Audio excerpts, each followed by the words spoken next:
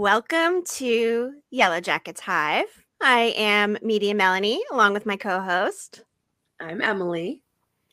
And we're here to intro an interview we did actually last week.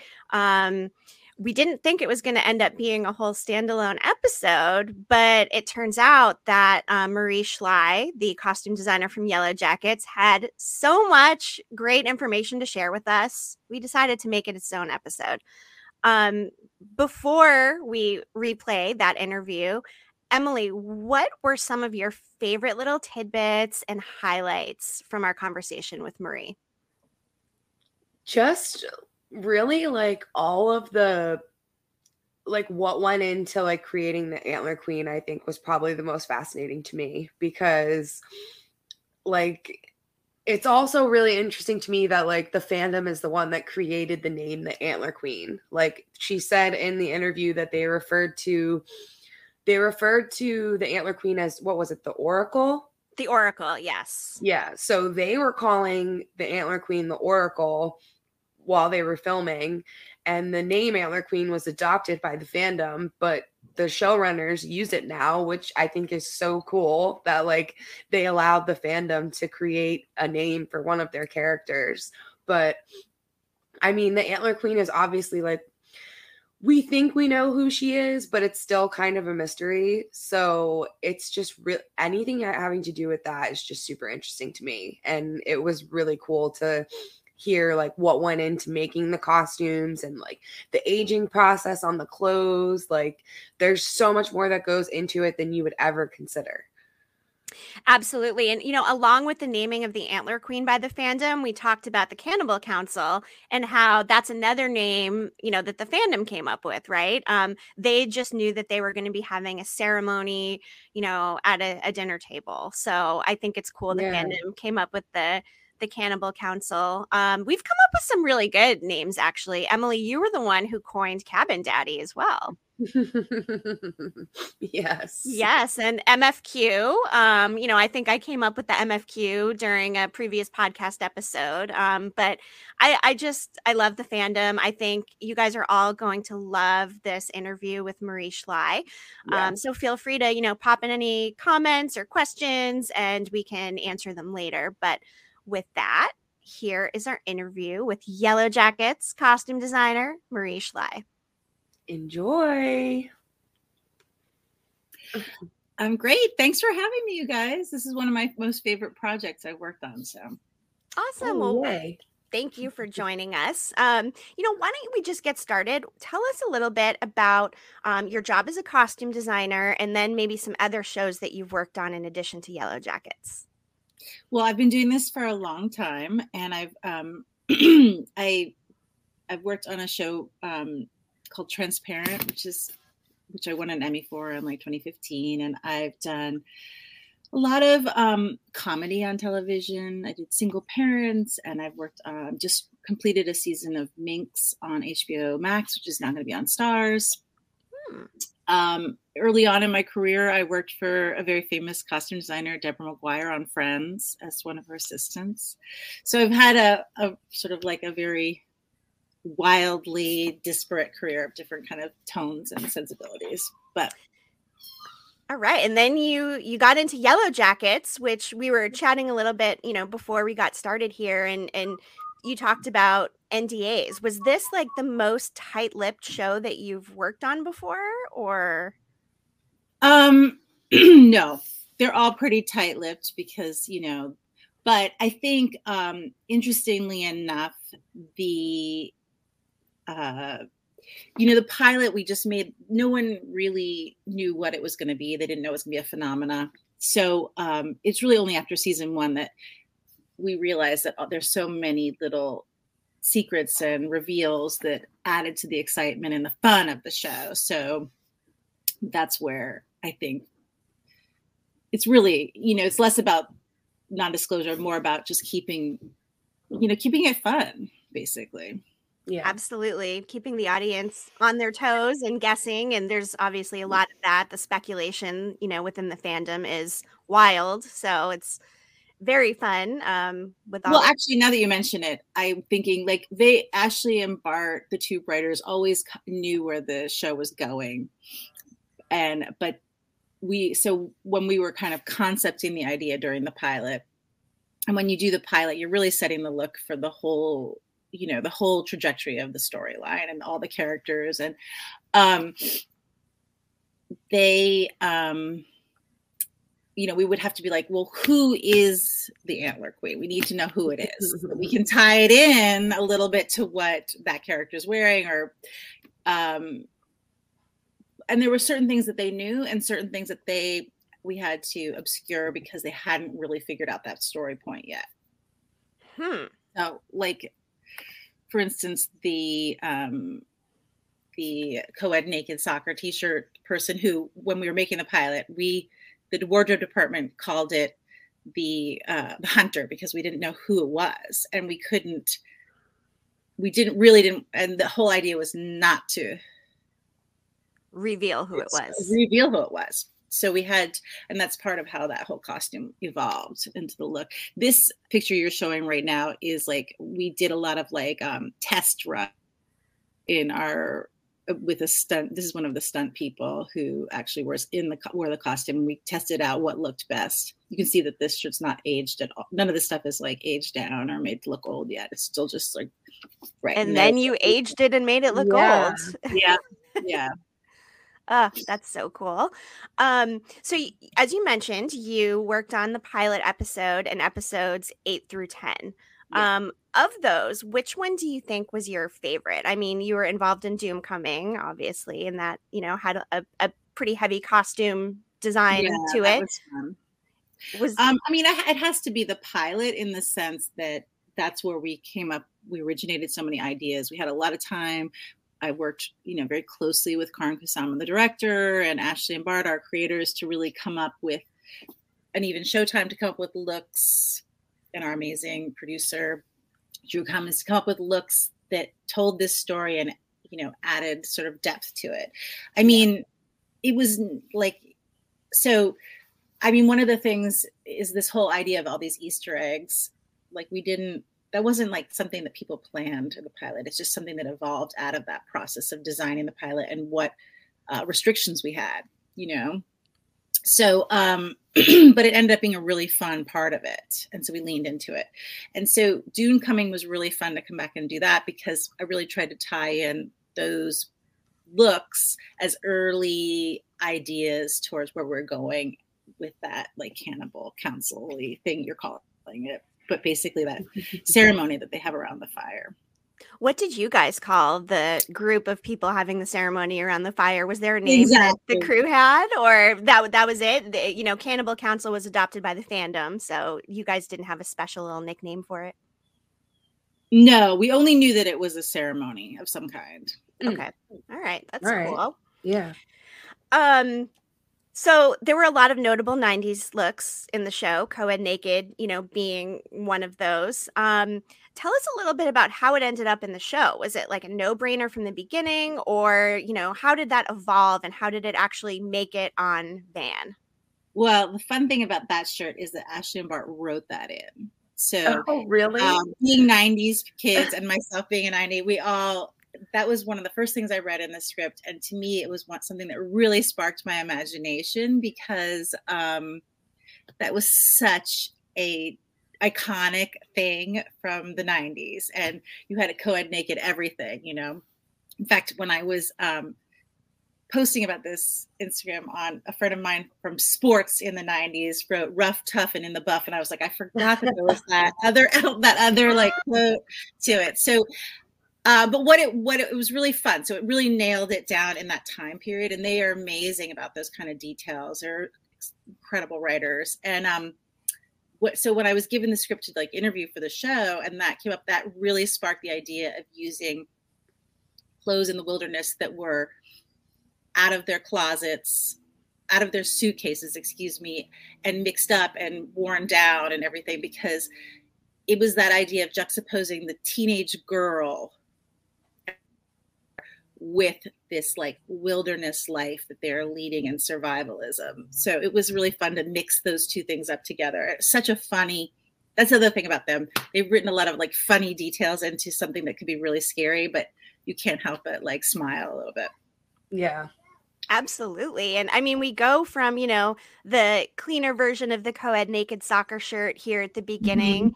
And, you know, we talked about the evolution of it. And, you know, this is kind of where we end up at the end, you know, completely aged, dirty.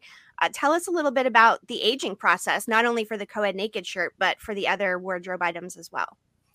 Well, I mean, that was a really important part of it's a really important part of the show. In fact, our aging team in Canada is nominated for an award for Doomcoming because of the aging episode. Wow.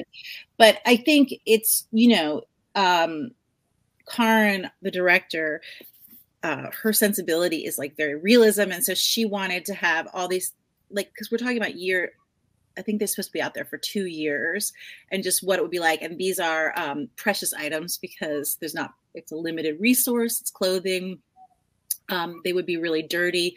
I mean, if at the end of that pilot, there was a lot of talk about the makeup for Misty, for instance. They wanted to have cracked lips, and her glasses are broken, and just to show what they've been through. And it really, I mean, that the aging on that co-ed naked t-shirt is amazing. It looks so real, and it really speaks of their struggles out there, I think, too. Yeah, it does. You guys have been camping. You know what it's like. You spend one day out there and your socks are filthy.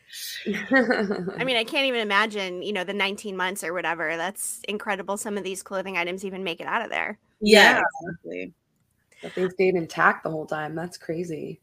Absolutely. So some other 90s looks that you created in addition to co-ed naked, we had Vans pink Converse, which, gosh, I thought I had pulled a photo. I'm not seeing it here, but the pink Converse is another kind of like 90s item. Was that something that was written in? Was it a detail added later? Tell us about the pink Converse. The way that was written in was it just talked about a shot in the script where you pan up and you see the shoes come to the edge of the pit where the girls murdered. And one thing that was really important was to create costumes, like I was saying before, that look like a teenage girl. Like, we don't want it to just look like a tribal community or some fantasy. Like, really needs to be that these are teenage girls. And so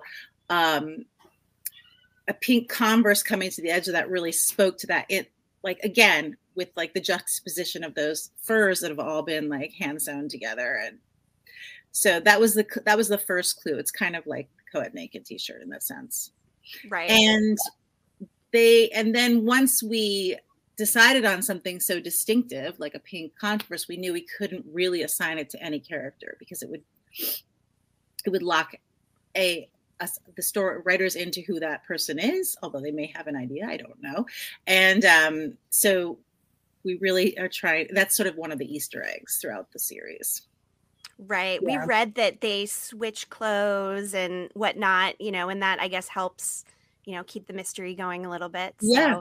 Yeah. And it's real because at some point it's really about, you know, finding something clean, finding something warm, you know, less than like, this is mine. It becomes a little bit more communal. Yeah. Absolutely.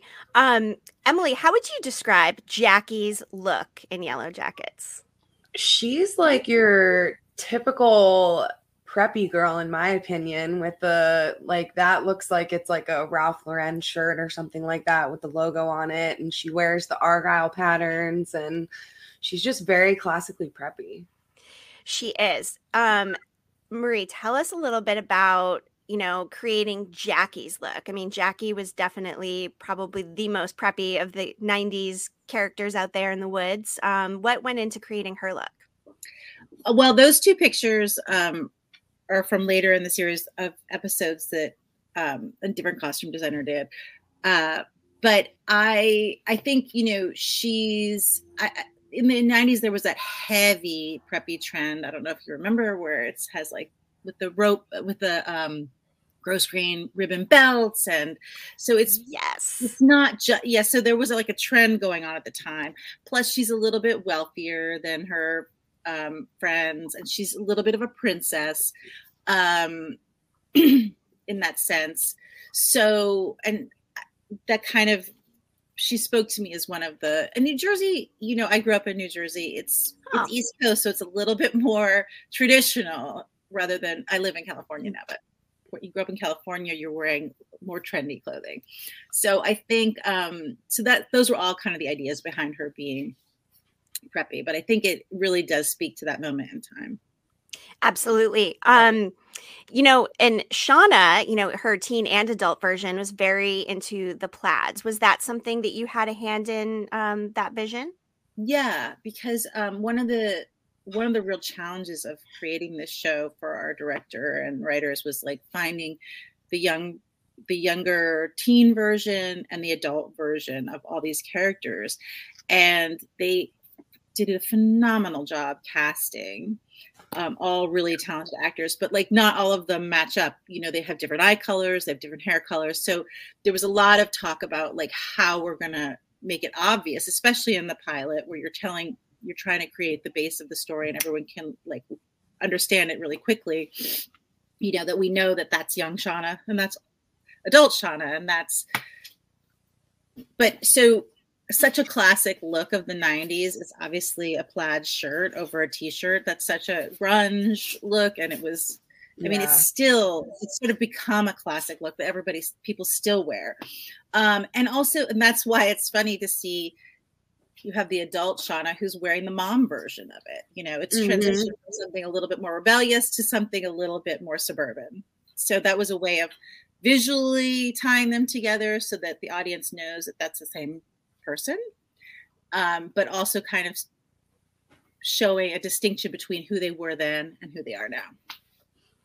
Absolutely. And, you know, Nat had probably the most, I guess, maybe fashionable or trendy or, you know, distinct, I guess, look in the 90s. But she had like a little bit more of like a 70s or 80s look, maybe not quite as 90s. How did you get well, I mean,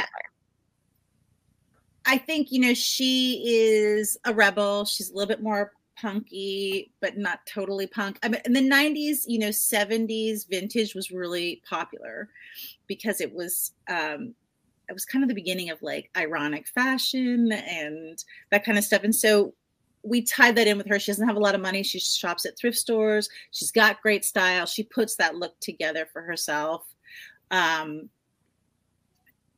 Sophie had that amazing haircut, which is kind of like a little bit of a bleached mullet. So we kind of worked with that to create that look. And that was really fun. She looked fantastic in those clothes. And I love her costumes. Absolutely. That was a very good look. You know, we had a question come in on Twitter when we said we were going to be talking to you. Vine, Coven of Chaos Era, wanted to know, how did you design Misty's outfits? What came into your mind to make them so amazing? Because they really are cute. Nice. Well, Misty, you know, she is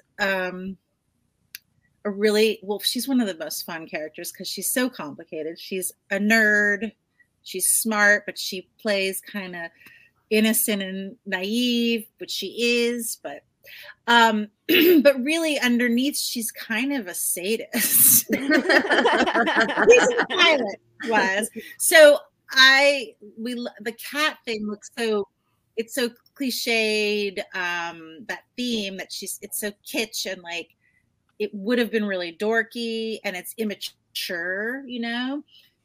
She dresses a little bit younger. She has the braces too, than the other girl. She's not as worldly or sophisticated, but also I like the idea of a cat because we all know that cats play with their prey and they'll like torture a mouse or something until they kill it. And there's that great scene in the pilot where she's just watching that rat, or is it a possum? I can't remember. Swimming in the pool, till it drowns. And that to me is like such a distinctive, like she's just curious about what it looks to suffer, you know, and doesn't save it. So those are it's sort of like, that's what it's supposed to be. It's sort of like the innocent look, but we all know that really underneath she's something else. Yeah. Absolutely. Let's talk a little bit about Doom Coming. How much like creative direction were you given from production? What was the task that you were given? Like celebratory outfits? Like how did the Doom Coming process come together? Let's see. Well, I knew that there was going to be, they wrote into the script that they, Van and Van was going to have a mask, that they were going to have flower crowns. So, and so from that point, I kind of designed those after that. I wanted them all to be, the thing that's fun about the flower crowns is that that's something that girls make and they're pretty. It was, if the scene we see in the pilot is their winter festival or their winter.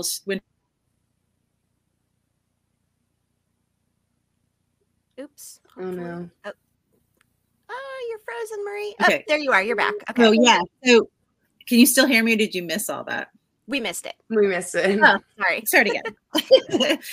So I knew that, so things that were written in the script, we knew Thaisa and Van were going to have masks. We knew that there was going to be flower crowns. And so that from that starting point, I started to design.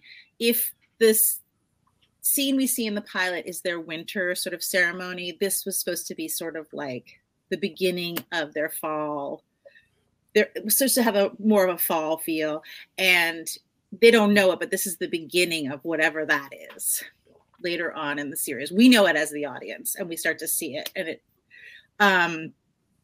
and so flower crowns are something that girls know how to do growing up. You learn how to make a daisy chain, or so each one. I wanted them to be distinctive. I tried to match crowns to personalities. We used different flowers, and then we aged those down because everything in the woods is kind of dying a little bit at this point. It's fall. Yeah. We knew that they would have some kind of formal wear dresses in their luggage that they were going to wear. They're on their way to this soccer tournament. So the final thing in a soccer tournament usually is some kind of dinner or like an awards dinner or banquet or something. Yeah, exactly. So that was part of, so we knew they'd have those. Some people ended up wearing a nightgown because theirs was destroyed in the plane crash. And then we started kind of layering those costumes in different ways, the way we would later on. And I wanted those masks for Thaisa and Van to be really cool so that they looked like rock stars when they walk in holding hands. And I did a weaving technique on Van's mask that would look similar to some weaving we did later on in the winter scene. Like I tried to incorporate some of the techniques we used for those winter ceremony costumes into what was going on here. Cool. It was fun to kind of like keep it going. Yeah. Absolutely. And you were responsible for creating the Antler Queen costume as well. Tell us from start to finish, from the second you knew, there was going to be an Antler Queen, what that process looked like, and like the hair, like how did you come up with all these incredible details? Well, I knew that there was going to be in the script, it was written that there was a ceremony at the end where they kill someone and they're eating this body.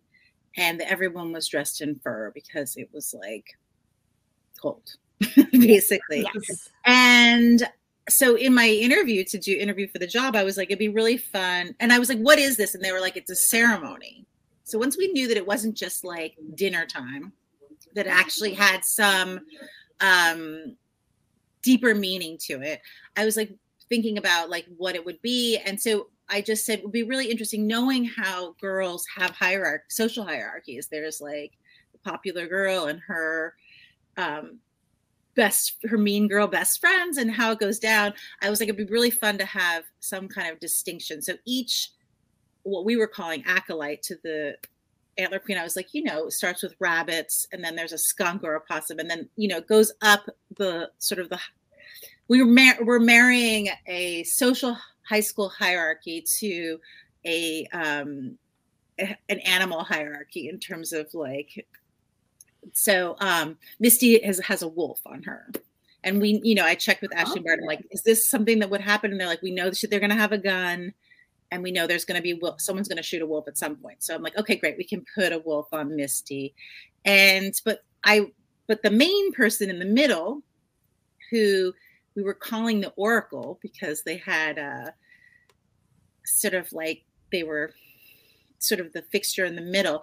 We were like, how are we going to distinguish this person as the top of the heap, basically? And I couldn't quite figure it out. And then at some point I was like, well, humans are the top of the heap, and so let's do human hair. And then I designed it to look like a queen's cape, like an ermine cape. And the antlers really are there to distort her frame and her figure so that it's not human. Like, we're not supposed to think of that person as a human. We're supposed to think it as otherworldly. And then early on, having conversations with Karin, you know, I keep going back to this thing, like, this is a show about girls and women, there's not a lot of men in this movie. And what is distinctive about that? So there's a scene where we know that Misty was going to take off the mask, and it's revealed at the end of the show that it's Misty, right?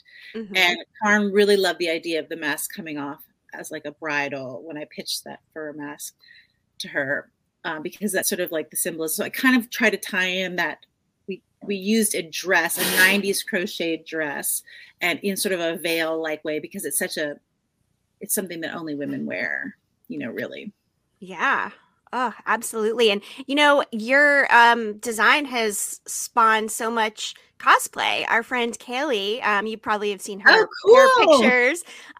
She is our cosplay queen, and her antler queen costume, this is like her glow up. She had one before that was a little less complex, but I mean, she totally nailed it. And I mean, what a vision you had that now so many people are copying. I mean, on Halloween, did you see on Instagram how many people it was were so dressed fun. up? That's like the ultimate compliment to a costume designer.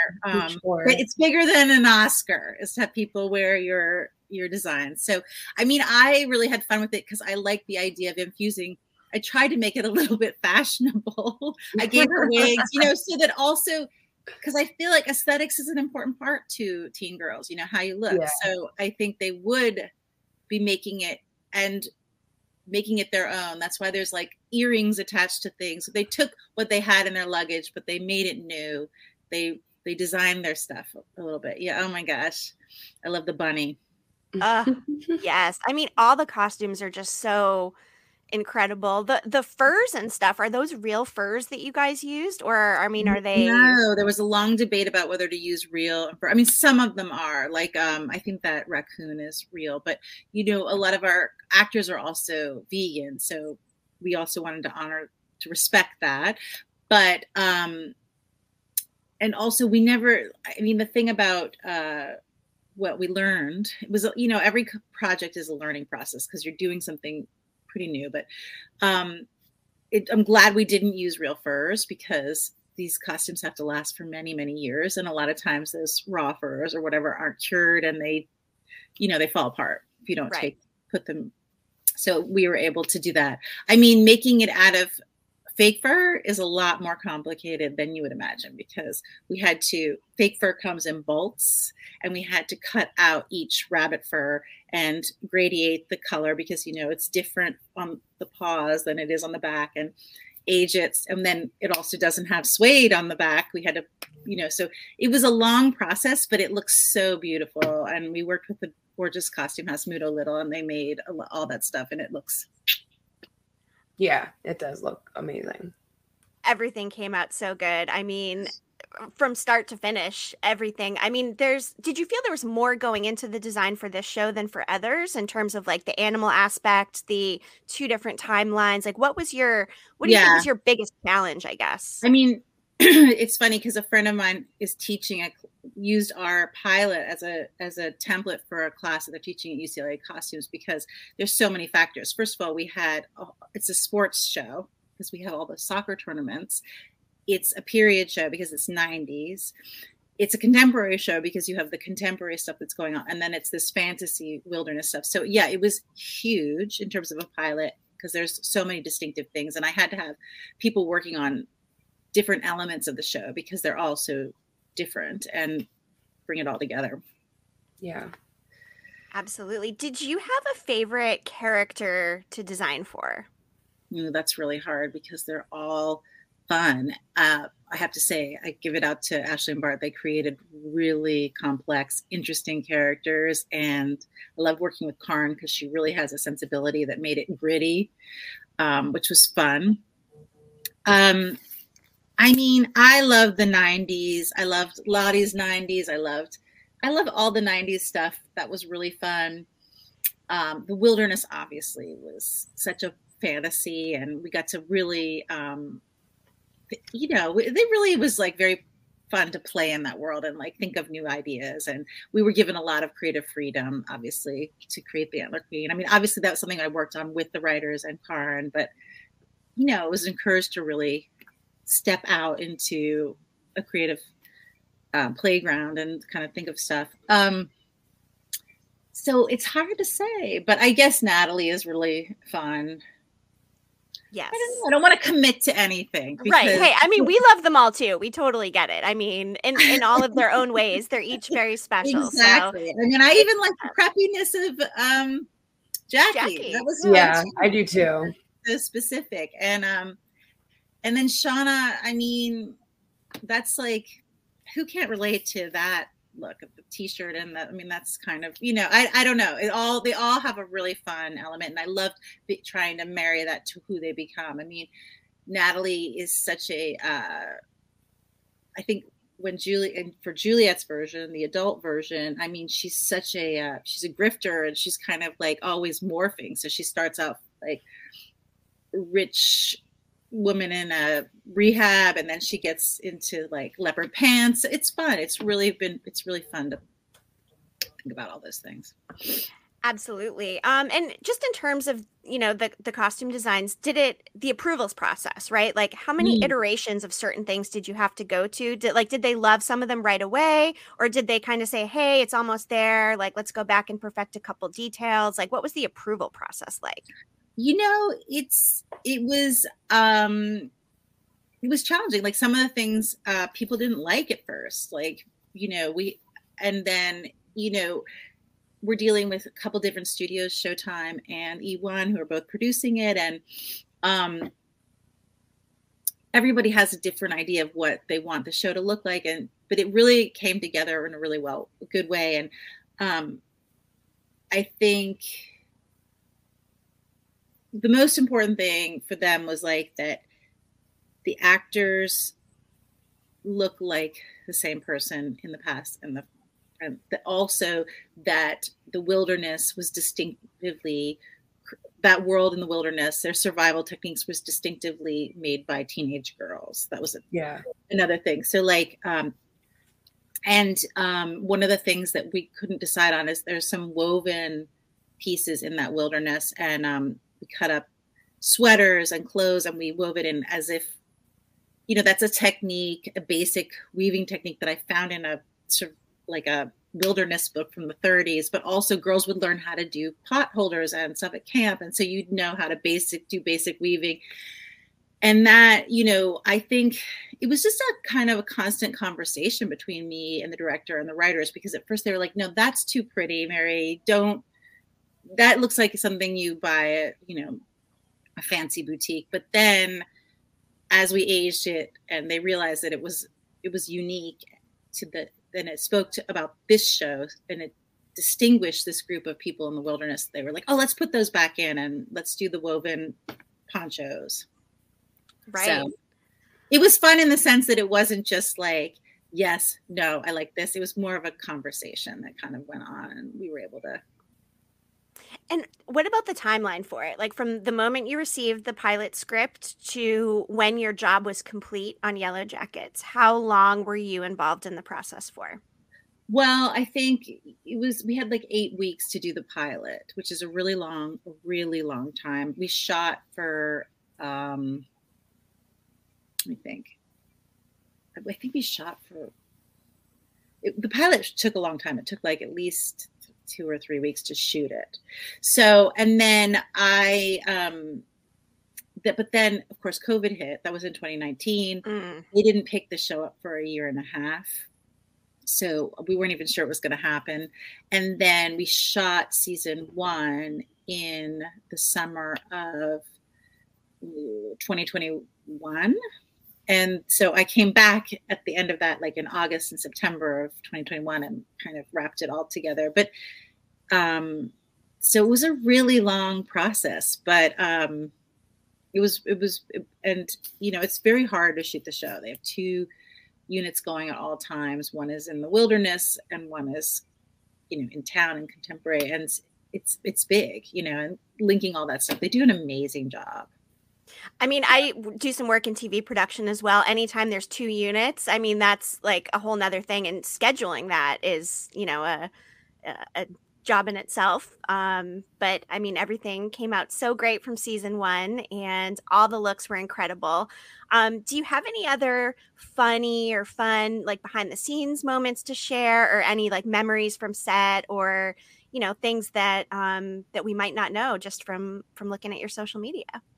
Oh, let's see. I mean, it was darn cold. We shot the wilderness stuff up in Mammoth after a huge snowstorm, and it was like, I don't know, 10 degrees. We were all in full snowsuits, and I felt terrible for our only Misty was the only actor we had. Everyone else was a stunt person or background person, but you know, the fake fur is not very warm. It's not like real fur. So it was layering up, and people were definitely cold.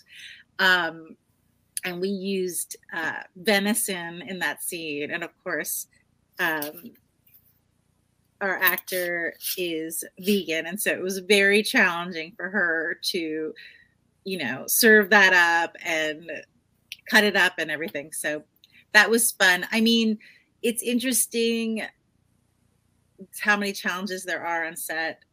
You know, we were trying to find people, but then people had nail polish. Our background people had nail polish on, so we had to figure out a way to like cover that up because you wouldn't have nail polish at that time. And I'm trying to think of anything that's funny. I mean, it's a really, there are so many funny bits in that show, and everyone has such a great understanding of their character. But it's an intense show because it's about suffering and childhood trauma. So it's like, so sometimes the set can be kind of intense, actually. Yeah, absolutely. Ooh. Well, I mean, I think we've covered most of our questions. Emily, is there anything else that you would like to know? I just have one question about the Antler Queen. Now, when you see her antlers, she has something hanging off of them. Like, are those earrings? Yeah, they're earrings. Okay. So I was always so curious. And then she has, you can't really see it the way it's been shot, but you can see it in this photo. She has some antler wings as well. Yeah, she has back antlers. Yeah. I mean, it's interesting. So one of the things that's fun about that scene is like, we couldn't show who these people were because it's a mystery, but also we still don't really know who the acolytes are. We were calling them acolytes.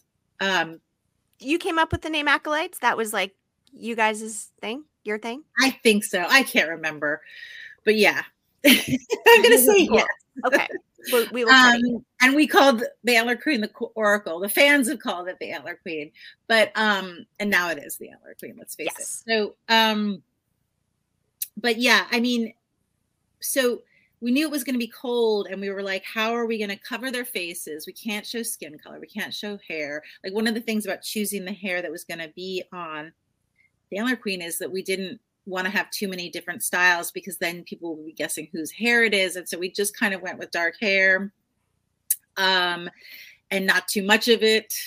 You know, there was definitely a lot of discussions about how much human hair was going to be on that. And it is human hair, right? It's actual human hair. Okay. At a hair salon, and where you buy extensions, and you know, and it's different kinds of hair. It's curly and straight, and but you know, and the idea there was like, we don't know if those are victims or if someone just cut their own hair off and put Yeah. it. So it's like it gives the writers more room to like try to figure out how to get to that place, you know, because we had to leave them some room. But with and same thing with the acolytes, we couldn't show skin, couldn't show hair color, and then I found some images of some African warriors had made sweaters into balaclavas. And so I'm like, oh, that makes sense. It keeps them warm. They have their sweaters. They need to cover their faces up. We used pantyhose in some. I really love this image. We used a raincoat because Karen, in my first meeting with her, was like, I love this pink in the snow. And I'm like, I'm going to find a pink raincoat. It's also so girly. And it's like a tech fabric against the fur, which is nice. Yeah, we used tights. And we kind of made them into these different creatures. It was really fun. That's so cool. You know, we talked a little bit about the animals and, you know, what animals you could use. Our friend Phoenix wanted to know, you know, how they decided on what animals the characters would wear, you know, which we did talk about. We talked about the wolf. We saw the skunk and raccoon. Is there any other? Missy's mask is a beaver. Beaver. Okay. All right. We had that. And then we had... the owl? Is that an owl? That's an opossum. That is an opossum. Oh, okay. That's a possum. Possum, raccoon, bunny. Yeah, I mean, we had to get some real furs so that we could make the fake furs look real. We had to be like, okay, this is the skunk took some time to make. Yeah, but you can see that's like a sleeve of a sweater. And we made gaiters out of gloves out of sweaters, and we try to give it layers so that it looks scarier. Yes. It's warm. Yes.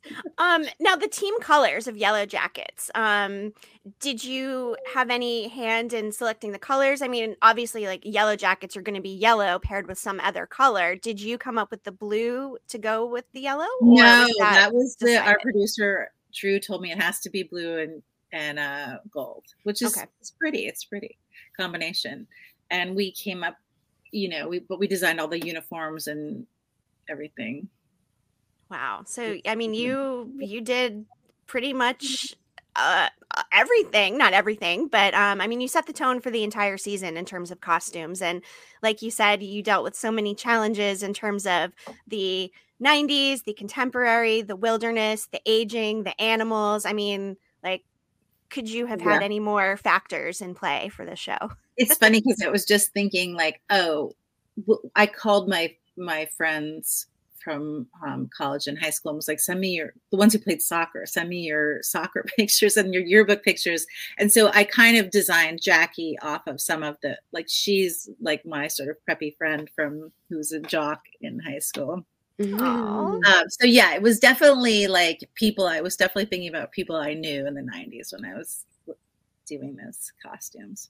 Perfect place to draw inspiration from. And gosh, the 90s were such a good time. I was a 90s kid myself. So, I mean, you really just nailed all the aesthetics. You know, the co-ed naked, so cool. The Converse, the plaid, all of it. And thank you for creating our Antler Queen. I think the entire fandom would like thank you, as it's, you know, such a symbol of the show and, you know, so well loved within the fandom. So, so thank iconic. you for you're a costume design genius. So thanks for enjoying. I mean, it was fun to, like I said, I enjoyed it as much as you guys. I'm a huge fan. So,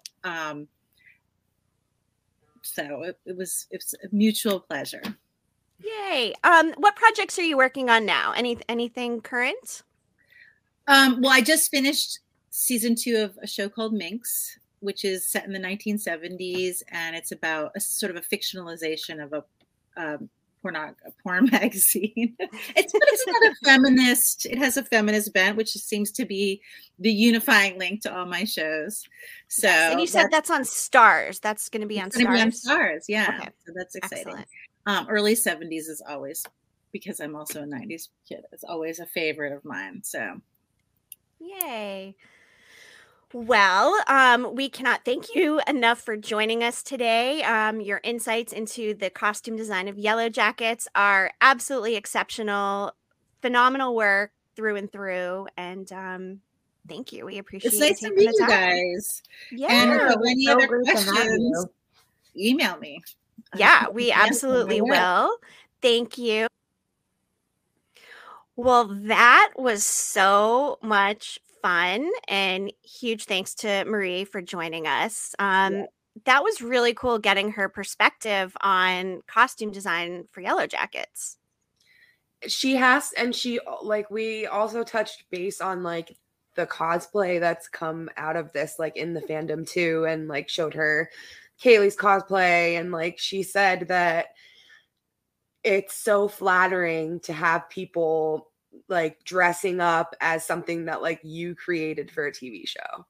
And I think that's really cool too. Like, I can't imagine how that would feel, like to create something and then have people love it so much that they want to mimic it and copy it. Well, Emily, they do say that imitation is the highest form of flattery. I don't know if you've heard They that before, certainly but do. yes, yes. So I mean that was really cool. I appreciate Marie taking the time to join us, and Yeah. hopefully our hive was able to learn a little bit more behind the scenes into the Yellowjackets costume design. We appreciate all of you hive babes. Thank you so much for watching and listening. Yes. Until we spill again.